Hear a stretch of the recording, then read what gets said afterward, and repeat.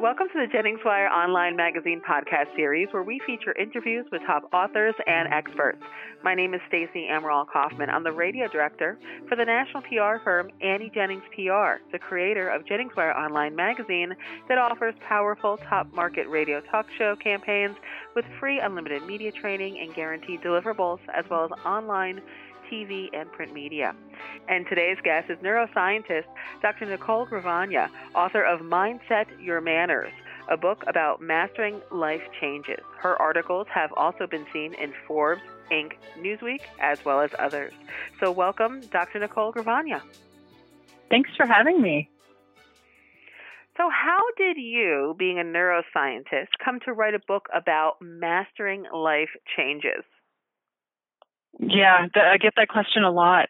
Thanks for asking. So I actually finished my PhD in neuroscience right after the 2008 economic downturn, and there weren't any jobs in my field. I looked for 10 months, almost a year.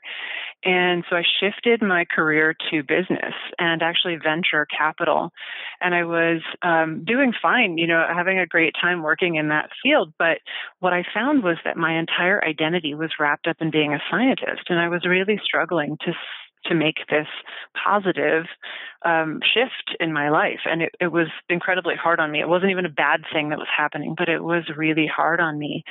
And so I realized that life changes were incredibly hard on everyone. And I wanted to know if there was some reason for that. Is there something in the way our brains are designed or structured or that they function that makes change hard?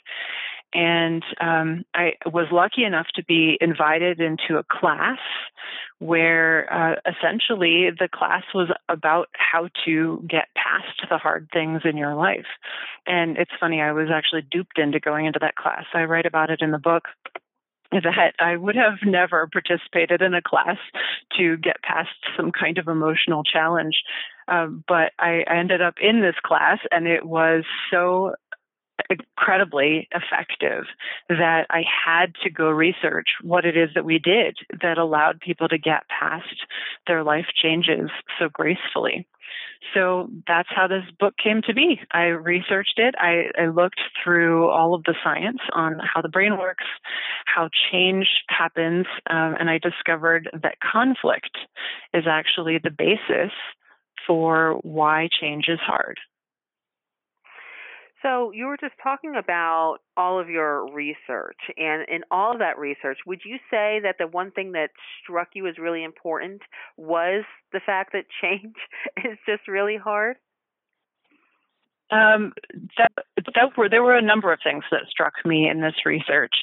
Change is hard. That was very obvious through the research, but I also discovered some really interesting things that we seem to research as a population over and over and over, and it does not seem to be having any effect on life in general.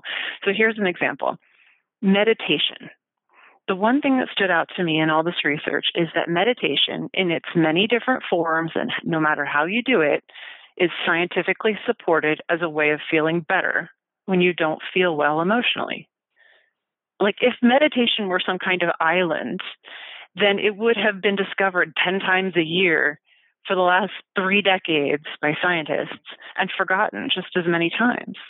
It was amazing to me how we, as a population, just keep learning this, and it's not having a huge effect on the way that we live our lives.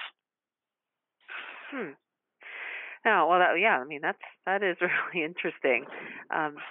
In one part of your book, Mindset Your Manners, you write about how the brain tells you to do something when things get stressful. So what are some examples of how people successfully overcome that urge when they feel panicked? Yeah, so if you think about what do you do when you feel panicked? Do you freak out? Like, I'll use that as the non-technical term. Freaking out generally includes some kind of action. You want to either fix the problem, or you want to shout at someone, or you want to put yourself in a safer place. Whatever that is, it's sort of your brain's way of saying do something. You're freaking out, do something. The way that people can overcome that urge, and I get this question time and time again on, okay, so when I'm freaking out, how do I actually take control over my experience of freaking out? In the moment, it's so hard to take control over freaking out. And so the way that I train people to do it, and the way that we talk about it in the book, is that you have to notice that urge to do something. And it doesn't actually matter when you notice the urge. You can actually notice it days later, weeks later, after you've freaked out. It can be completely in the past tense. And you can just say to yourself, oh, right, I was running around like a chicken with my head cut off because I was freaking out. I get it. And so then once you kind of give yourself credit for having noticed that you were freaking out, then the next time it happens, then you'll notice a little sooner. You can maybe notice an hour after you freaked out, and then give yourself credit for noticing that. And then the following time, you'll notice a minute after you freaked out. Eventually, you'll notice actually before you do it. So as you're starting to freak out, you will notice your brain telling you to do something, and you'll say, wait a minute, I know this is a trick. I don't actually have to do anything. I can just experience the freak out. I don't have to run around. I don't have to shout at anyone. I don't have to do anything. I can just freak out quietly and do nothing. And so then what that looks like after you've practiced this enough times is that you can actually turn to someone and say, I'm freaking out. Can you give me a minute? And it's never a bad thing. Nobody ever says, no, I won't give you a minute. So then you can get yourself back together and move on.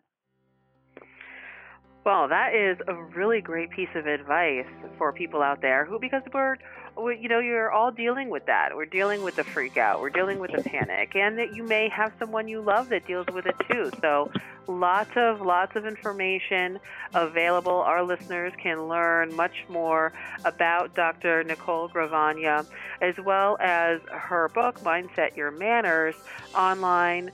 See her at neuroeq.com. NEUROEQ, neuroeq.com. And Dr. Gravagna, thank you for joining us today. Thank you. Thanks for having me. And thank everybody for listening to this podcast brought to you by Annie Jennings PR. Please visit JenningsWire.com to enjoy a rich community of talented, insightful, and relevant bloggers and podcasters. Till next time.